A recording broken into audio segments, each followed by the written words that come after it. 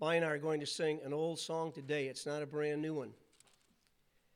I may have forgotten. I don't know. I think it was written in Are you ready for this? Yeah, that's what I thought. 1930.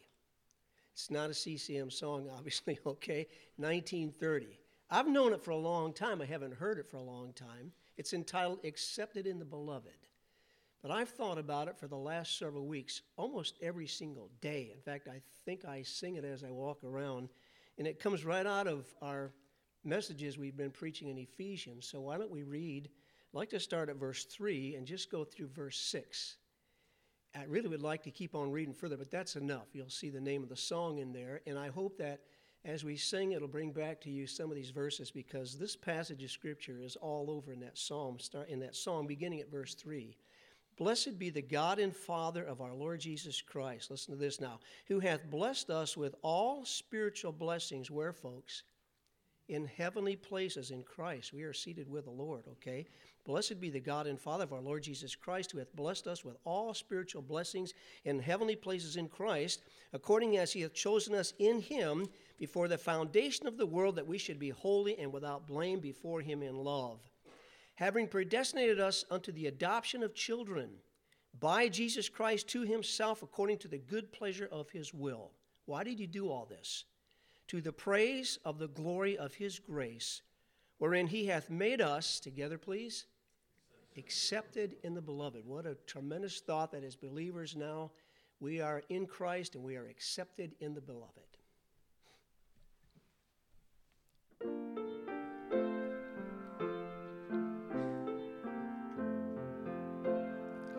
In the beloved accepted am I, risen, ascended, and seated on high, safe from all sin through his infinite grace, with the redeemed ones accorded a place. In the beloved, God's marvelous grace caused me to dwell in this wonderful place. God sees my Savior, and then he sees me. In the beloved, accepted and free. In the beloved, how safe my retreat. In the beloved, accounted complete. Who can condemn me? In him I am free. Savior and keeper, forever is he. In the beloved, God's marvelous grace calls me to dwell in this wonderful place. God sees my Savior, and then he sees me. In the beloved, accepted and free.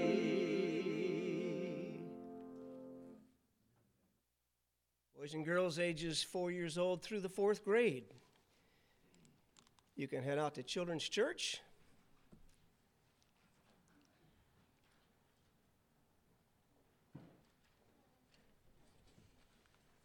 Well, if you didn't close your Bible, you're still in Ephesians 1. Ephesians chapter 1.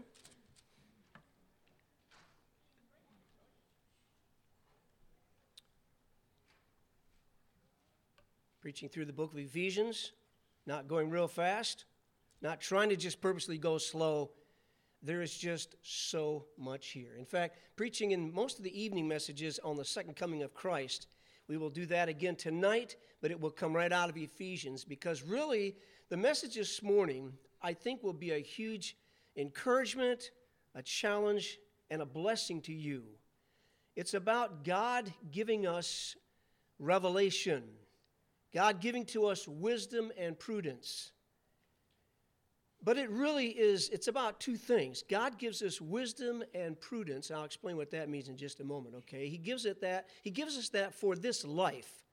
We might know God's truth right now on earth in this life, and that we might therefore have right attitudes, make right decisions, and live right in our actions.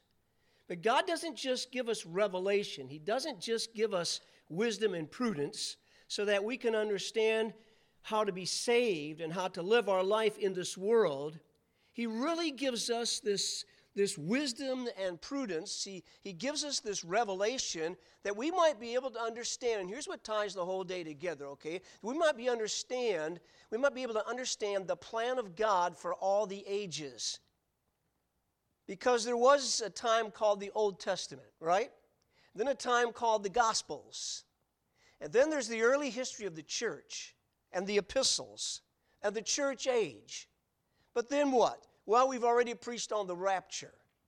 The rapture and then tribulation, the second coming of Christ, and Brother Tillman teaching on Sunday school, the new heaven, the new earth, after the millennial reign and so forth. I mean, so what is this all about? What is God's main purpose for all time and for all eternity? We will see that tonight, and it all focuses on, would you believe, it focuses on the second coming of Jesus Christ. So we'll save that for tonight, and today, this morning, just put the focus on God's revelation for us today.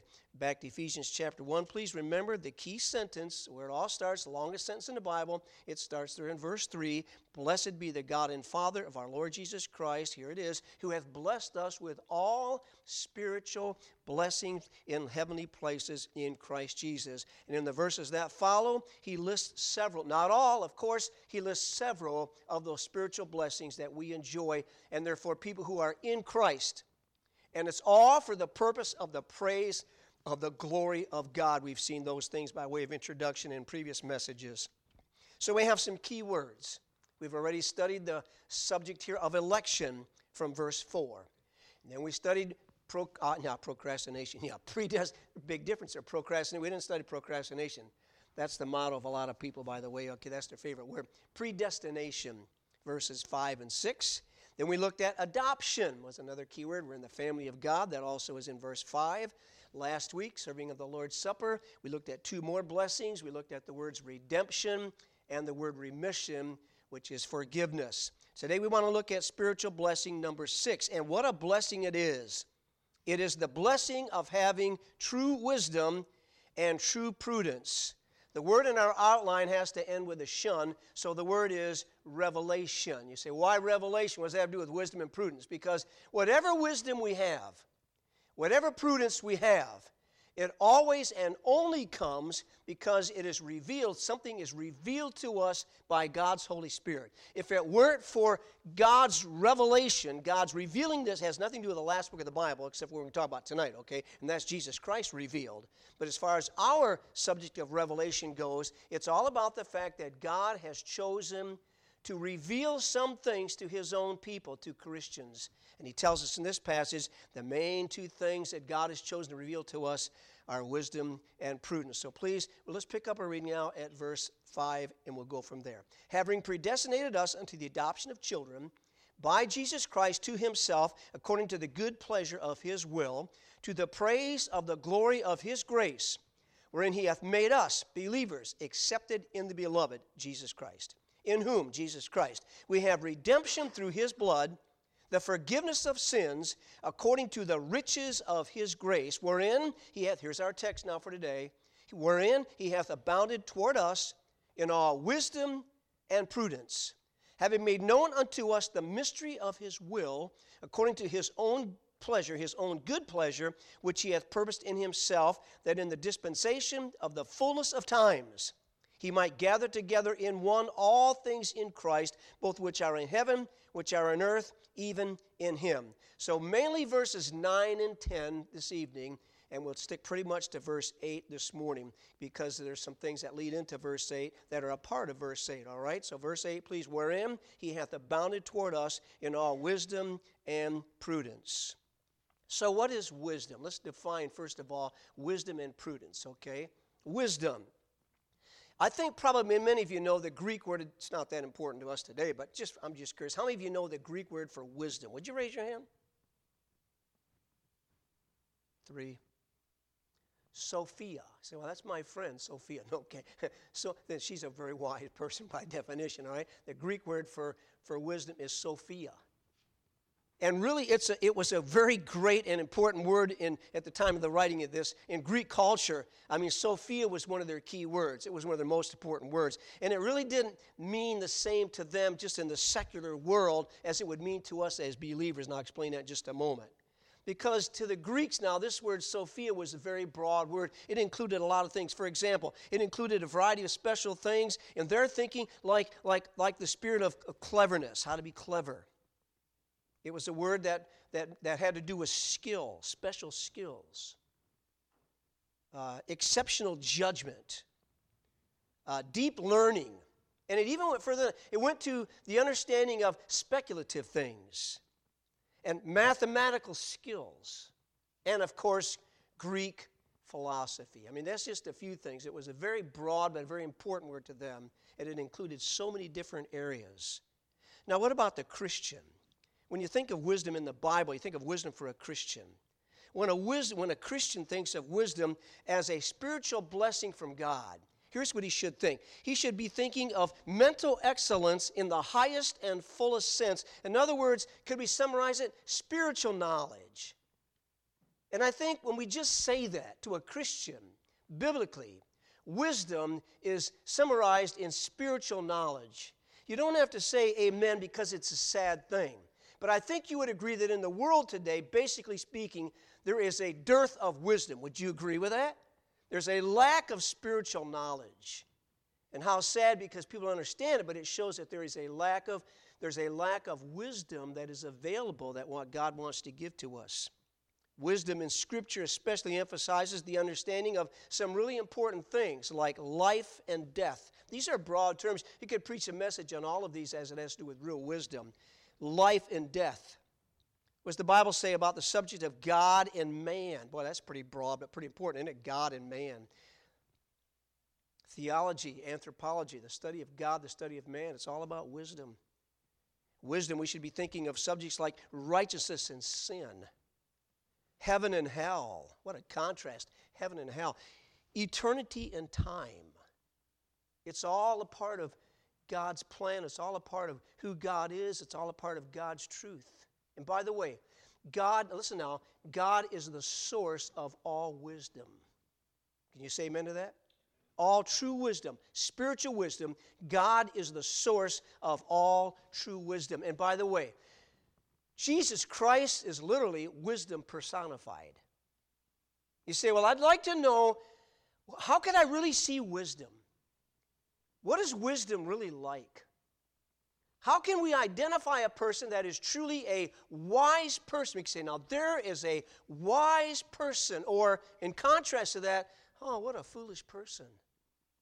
So ignorant, so naive, so doesn't get it. I just want to have a picture of true wisdom. Okay, I'll tell you what you do. Get out your Bible and turn to Matthew, Mark, Luke, and John. And just be thinking of the person of the Lord Jesus Christ, and you will see wisdom in a human body because He is absolute wisdom. God is the source of wisdom, and wisdom is personified in Jesus Christ. So, by the way, if that's true, and it is true, then the more wisdom as a believer now, as a Christian, the more wisdom I get, the more wisdom you get, the more wisdom a believer gets, the more we will be Christ-like, who is all wisdom. Somebody says, well, I just want to be like Jesus. And there's so many songs written about being like Jesus. I love Be Like Jesus, this my song. In the home and in the throng. Be like Jesus. All day long, I would be like Jesus. All of us as believers should want to be Christ-like. Amen? We should want to be like the Lord. Well, Jesus Christ is wisdom.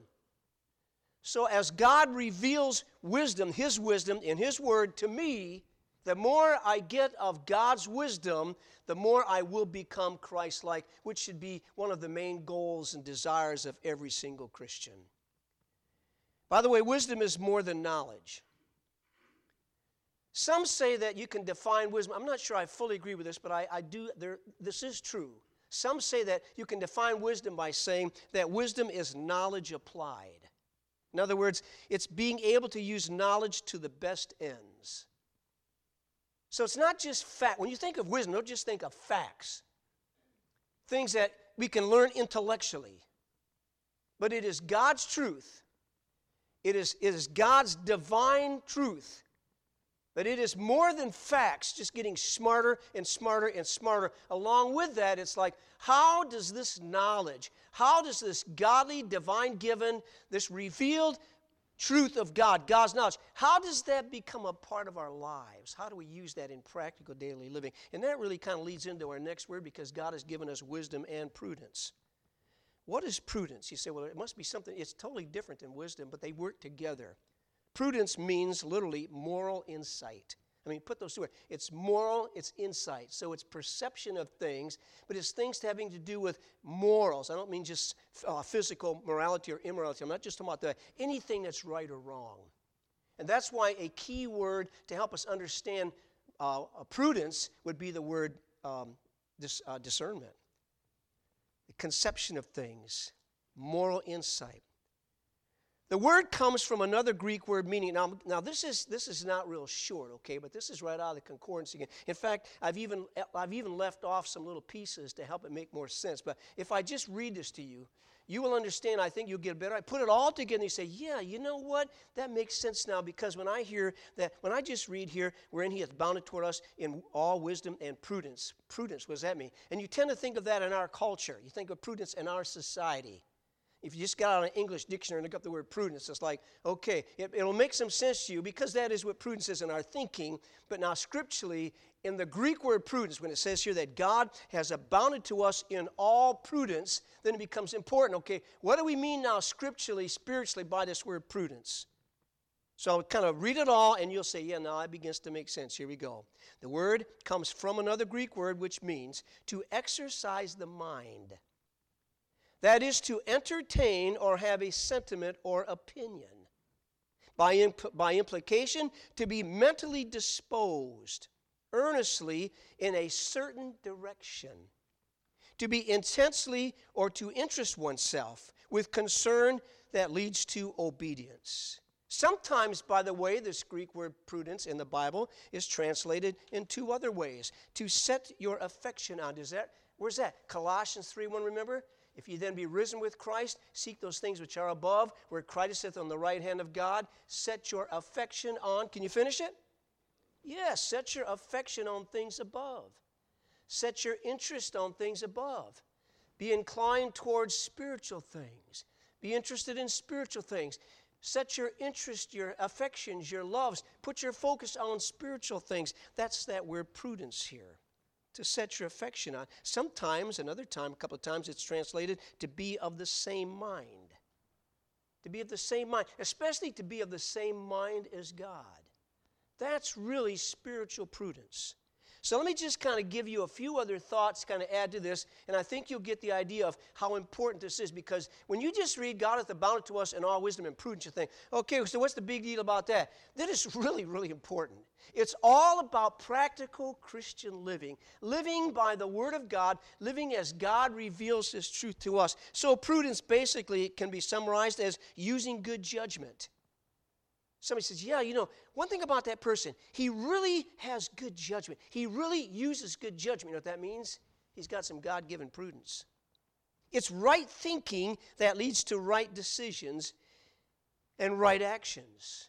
Oh, I just cannot tell you how many times, even within the last week, I got a phone call just yesterday from another pastor concerned about something, and he's talking with me, and it's like all about how could this person how could this person be doing something so wrong, so terrible, so against the Word? Actions are so bad. How can it be in light of all that they profess? Well, the answer is they're not using good judgment. Why not? Because they're not using good discernment. Why not? Because they're they're not a prudent person. They don't have good judgment right now. Something is sadly missing. Because that's what prudence is all about, using good judgment, right thinking that leads to right decisions and actions. Prudence in Scripture always emphasizes practical understanding. It's the comprehension of needs, it's the comprehension of problems, it's the comprehension of principles for everyday living. In other words, it is spiritual, I like this, it is spiritual insight in handling daily affairs. And God gives that to us.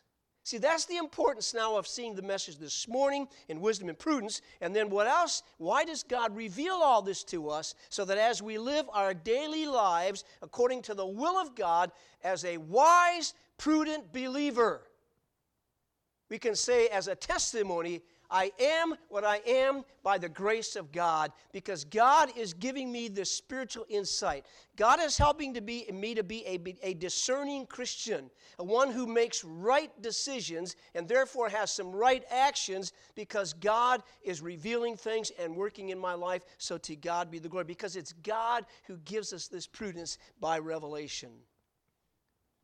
Somebody said, prudence for the believer is having true spiritual insight and discernment. We've pretty much covered that already.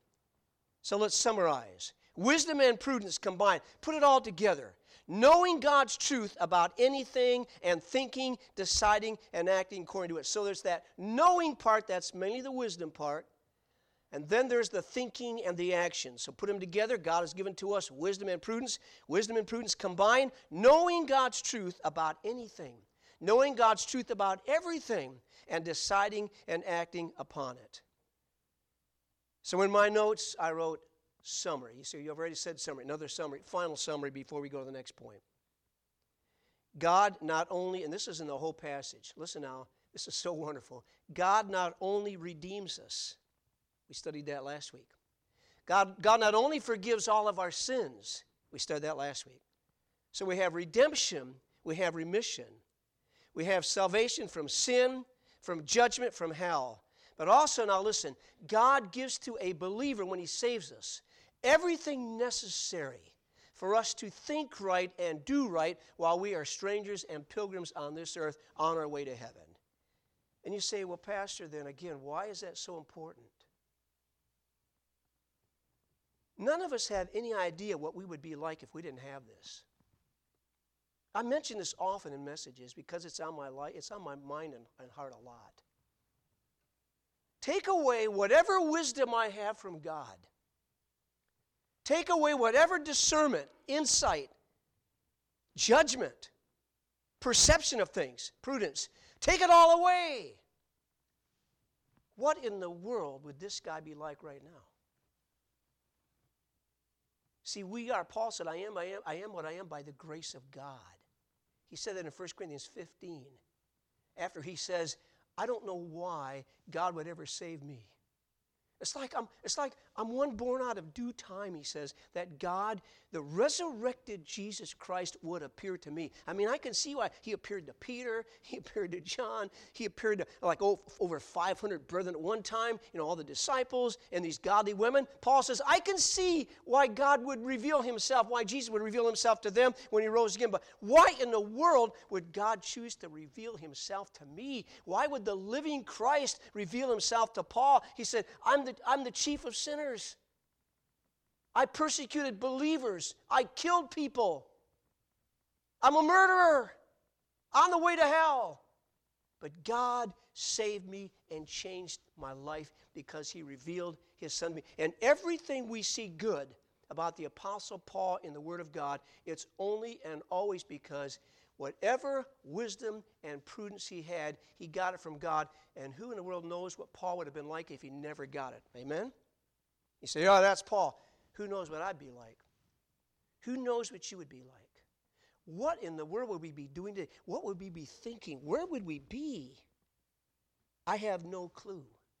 But I say again, whatever wisdom and spiritual discernment or insight I have today, whatever you have today, you better thank God that it is one of the great spiritual blessings that come to God's people who are in Christ Jesus.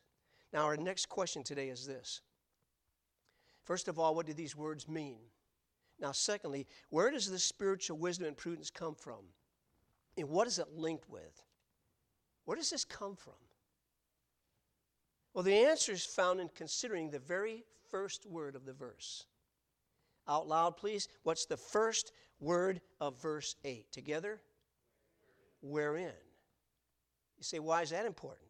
Because God tells us now that we have this wisdom, we have this prudence, this revelation from God, because it's linked with something else. It's really in something else. It's really the result of something else. So you got to read the verse before it. In whom we have redemption through his blood. Whose blood? Jesus Christ's blood.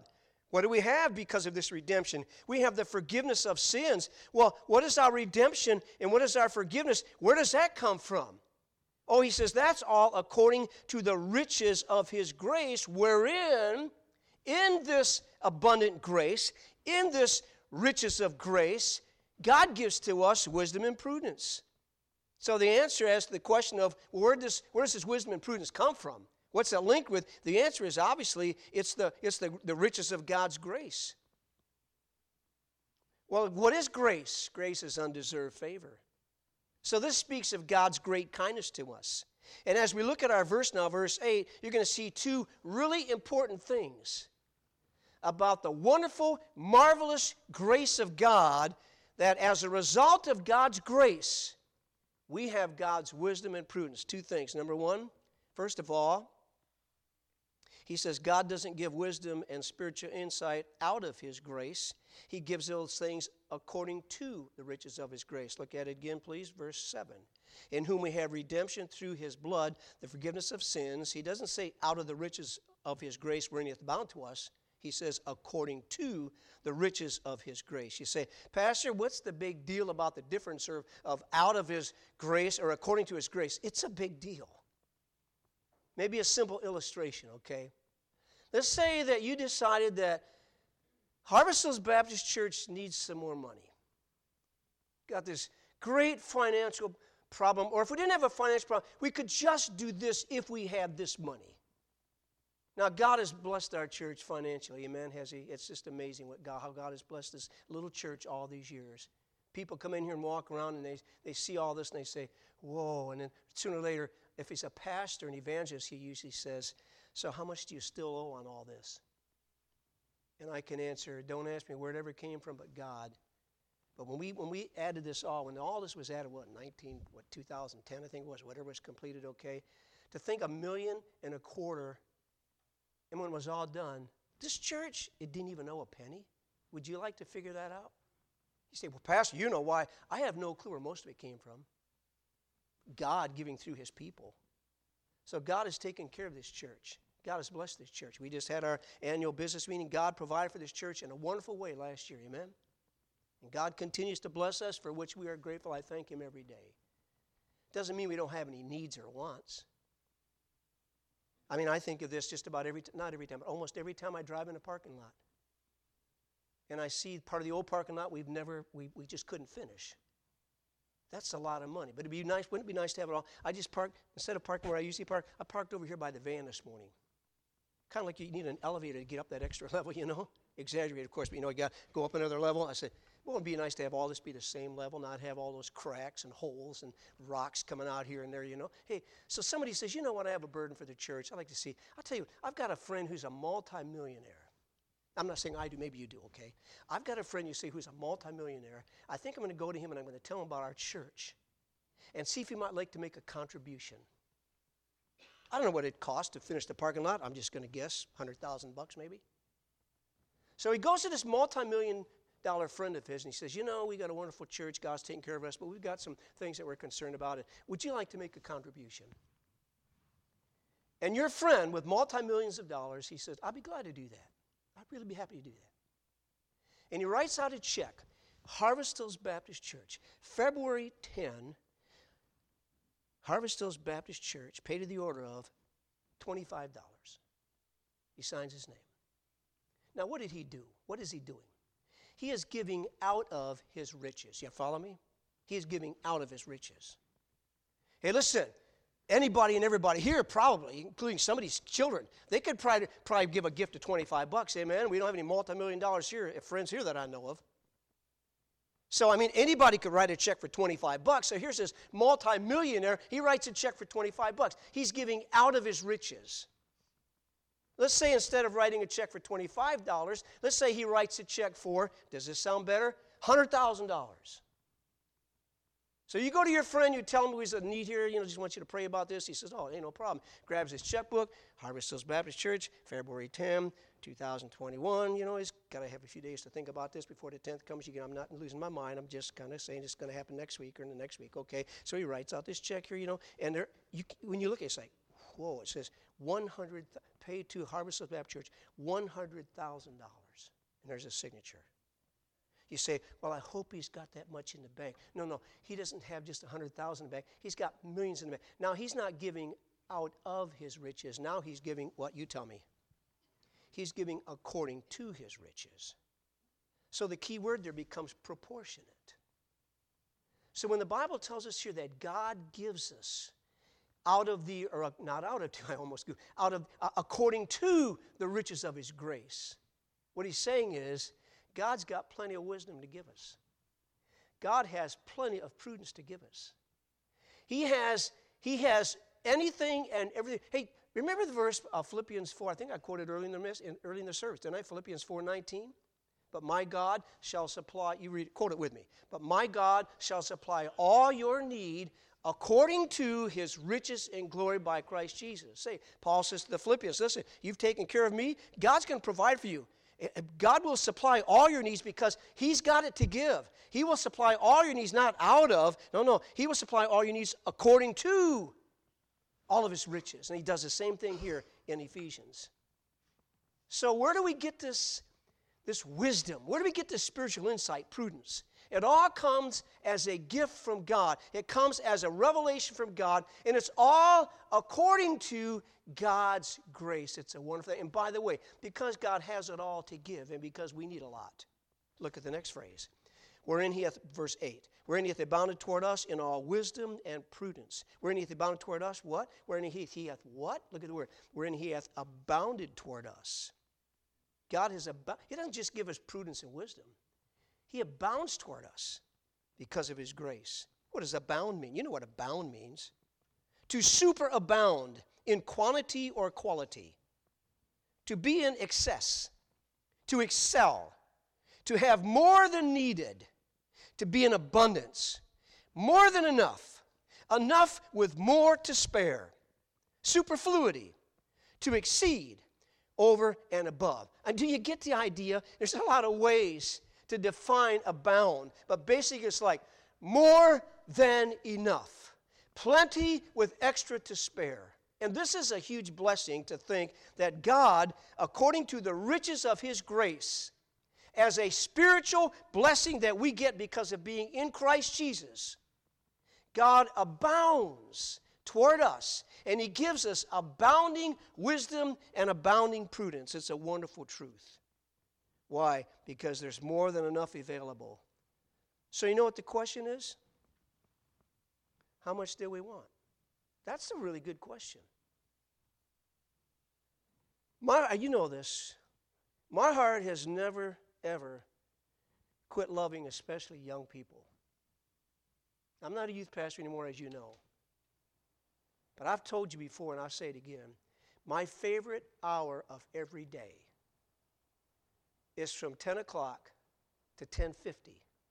When I get to teach for 5 days, I get to teach junior high and senior high young people the Word of God. That is the highlight. It may not be the highlight of the students. Although many of their parents have called and told me, thank you very much. My son loves your class. My daughter appreciates so much. It's meant a lot to me. It's encouraged me, okay? But I get to teach the Bible, the Word of God, to young people. And I wish I didn't have to say this, but not all of them are eager to receive it. They act like they are. I don't have anybody in my class who sits there and looks like, oh, I can't believe this. This is crazy. I don't have anybody who raises my hand and says, I don't think I agree with that, Pastor Carsey. They better not say it, okay? Talk to me after class, okay? But people aren't sitting there like they're bored. They're not sitting there like, I don't want this. I don't care about this. I mean, they really do.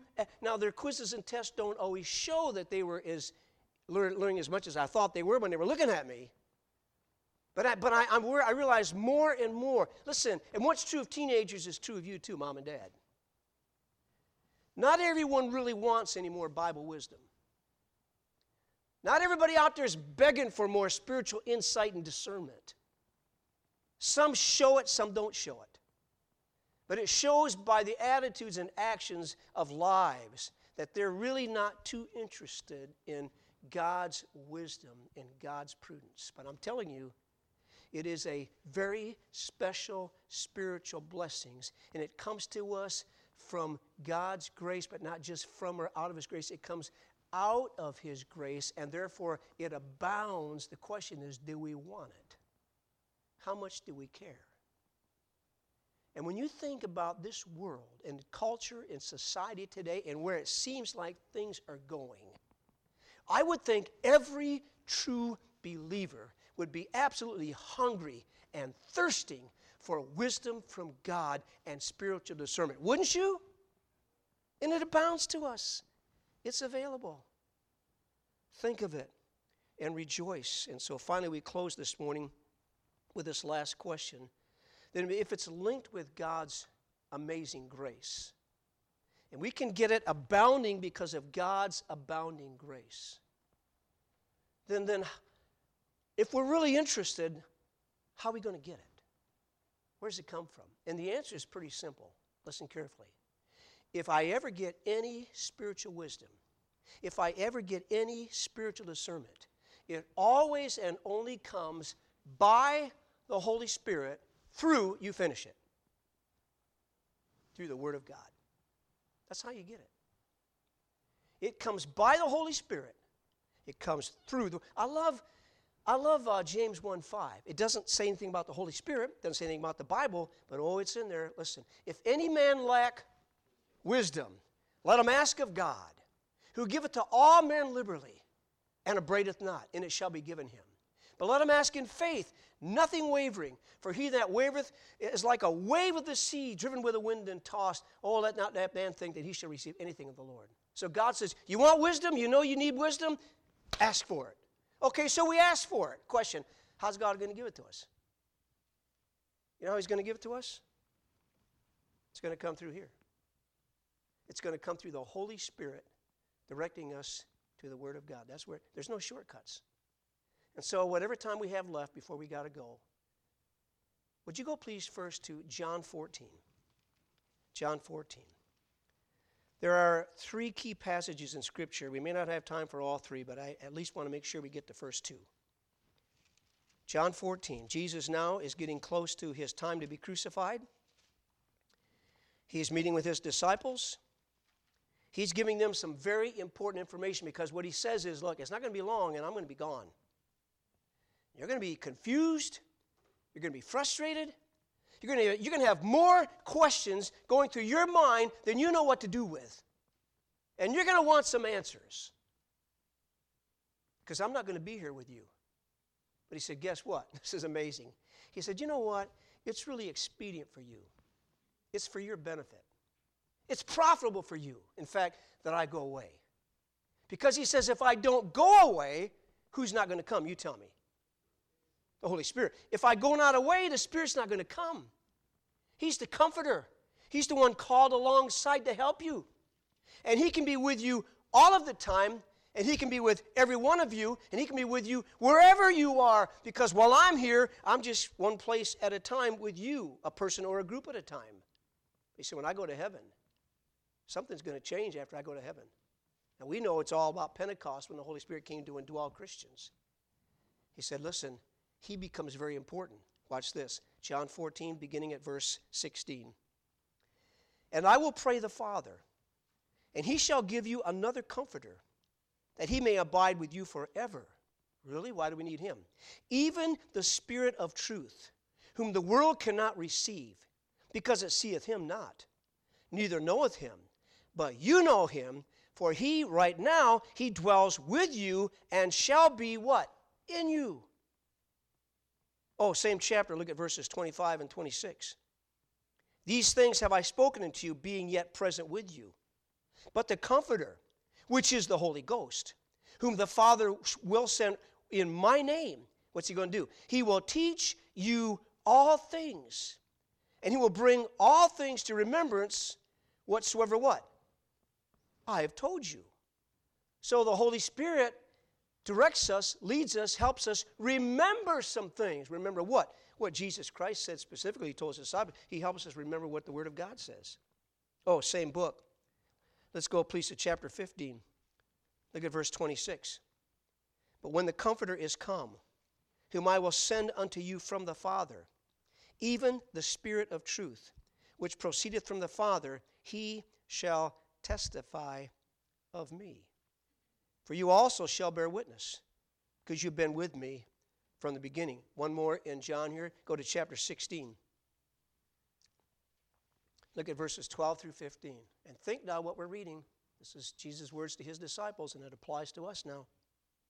He said, I have yet many things to say unto you, but you cannot bear them now. Howbeit when he, the Spirit of truth, is come, he will guide you into all truth. For he shall not speak of himself, but whatsoever he shall hear, that shall he speak, and he will show you things to come. Summary, he, the Holy Spirit, shall glorify me. How's he going to do that? For he shall receive of mine and show it unto you. All things that the Father hath are mine. Therefore said I, that he shall take of mine, and he will show it unto you.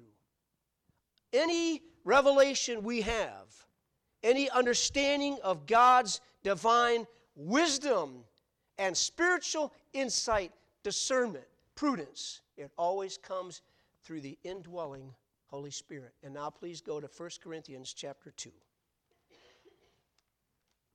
1 Corinthians chapter 2.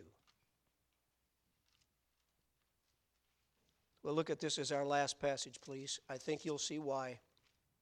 Think of the whole message. I know you don't have it all memorized. Try to remember what you've heard this morning from the beginning of the message till right now.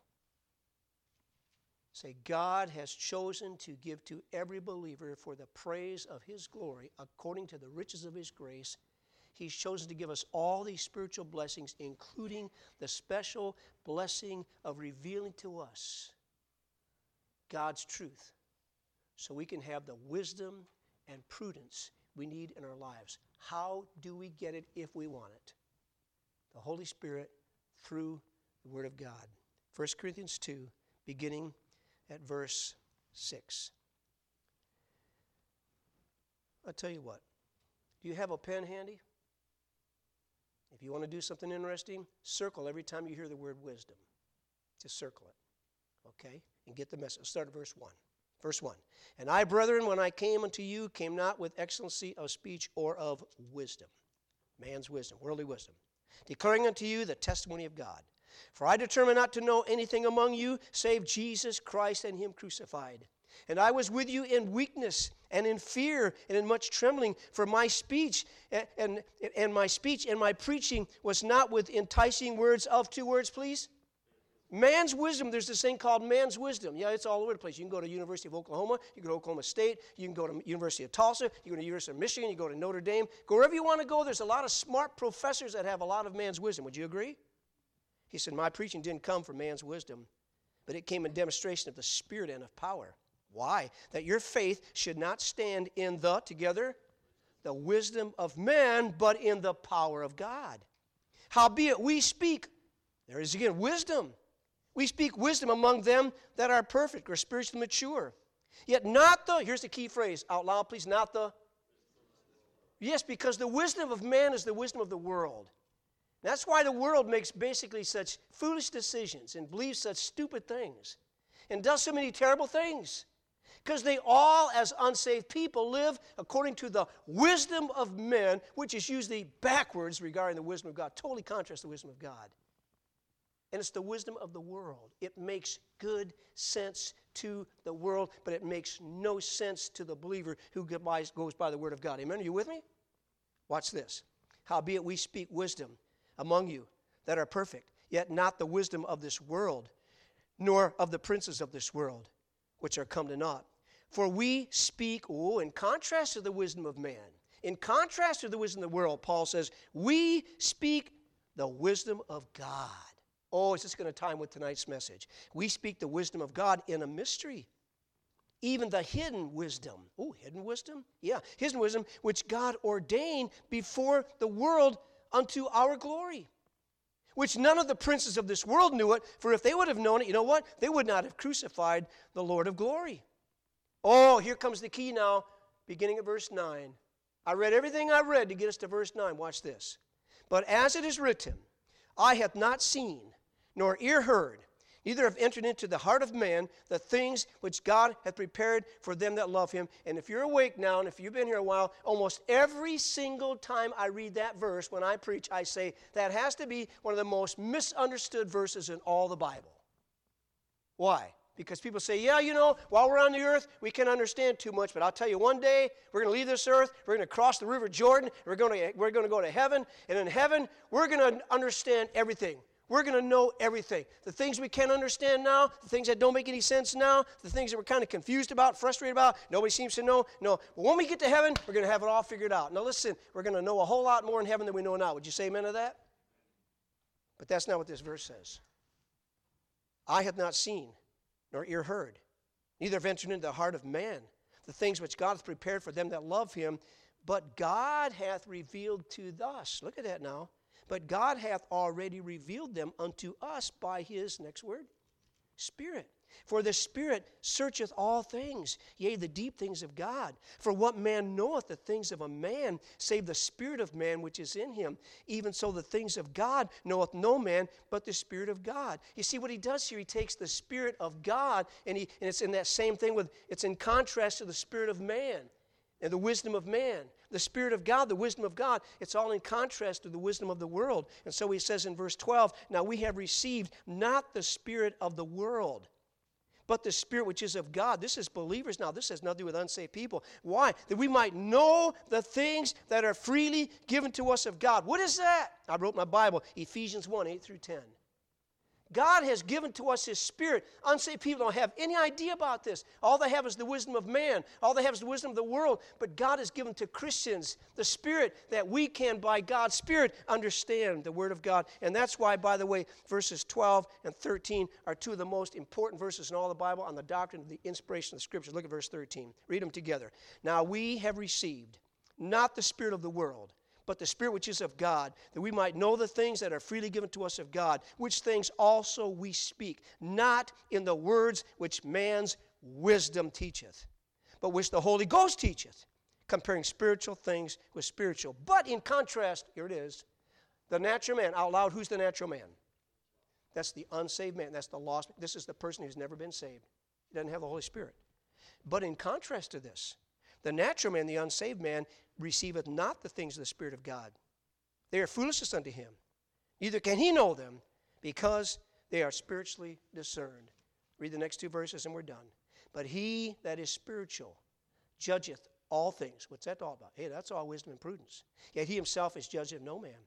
For who hath known the mind of the Lord, that he may instruct him? And look at the last phrase. Look how it ends. But we have the mind of Christ.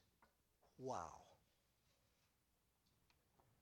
The wisdom of man, the wisdom of the world, how people who are unsaved perceive things, how they comprehend things, what they're interested in, what are their desires, all these things that become a part of their decisions followed by their actions.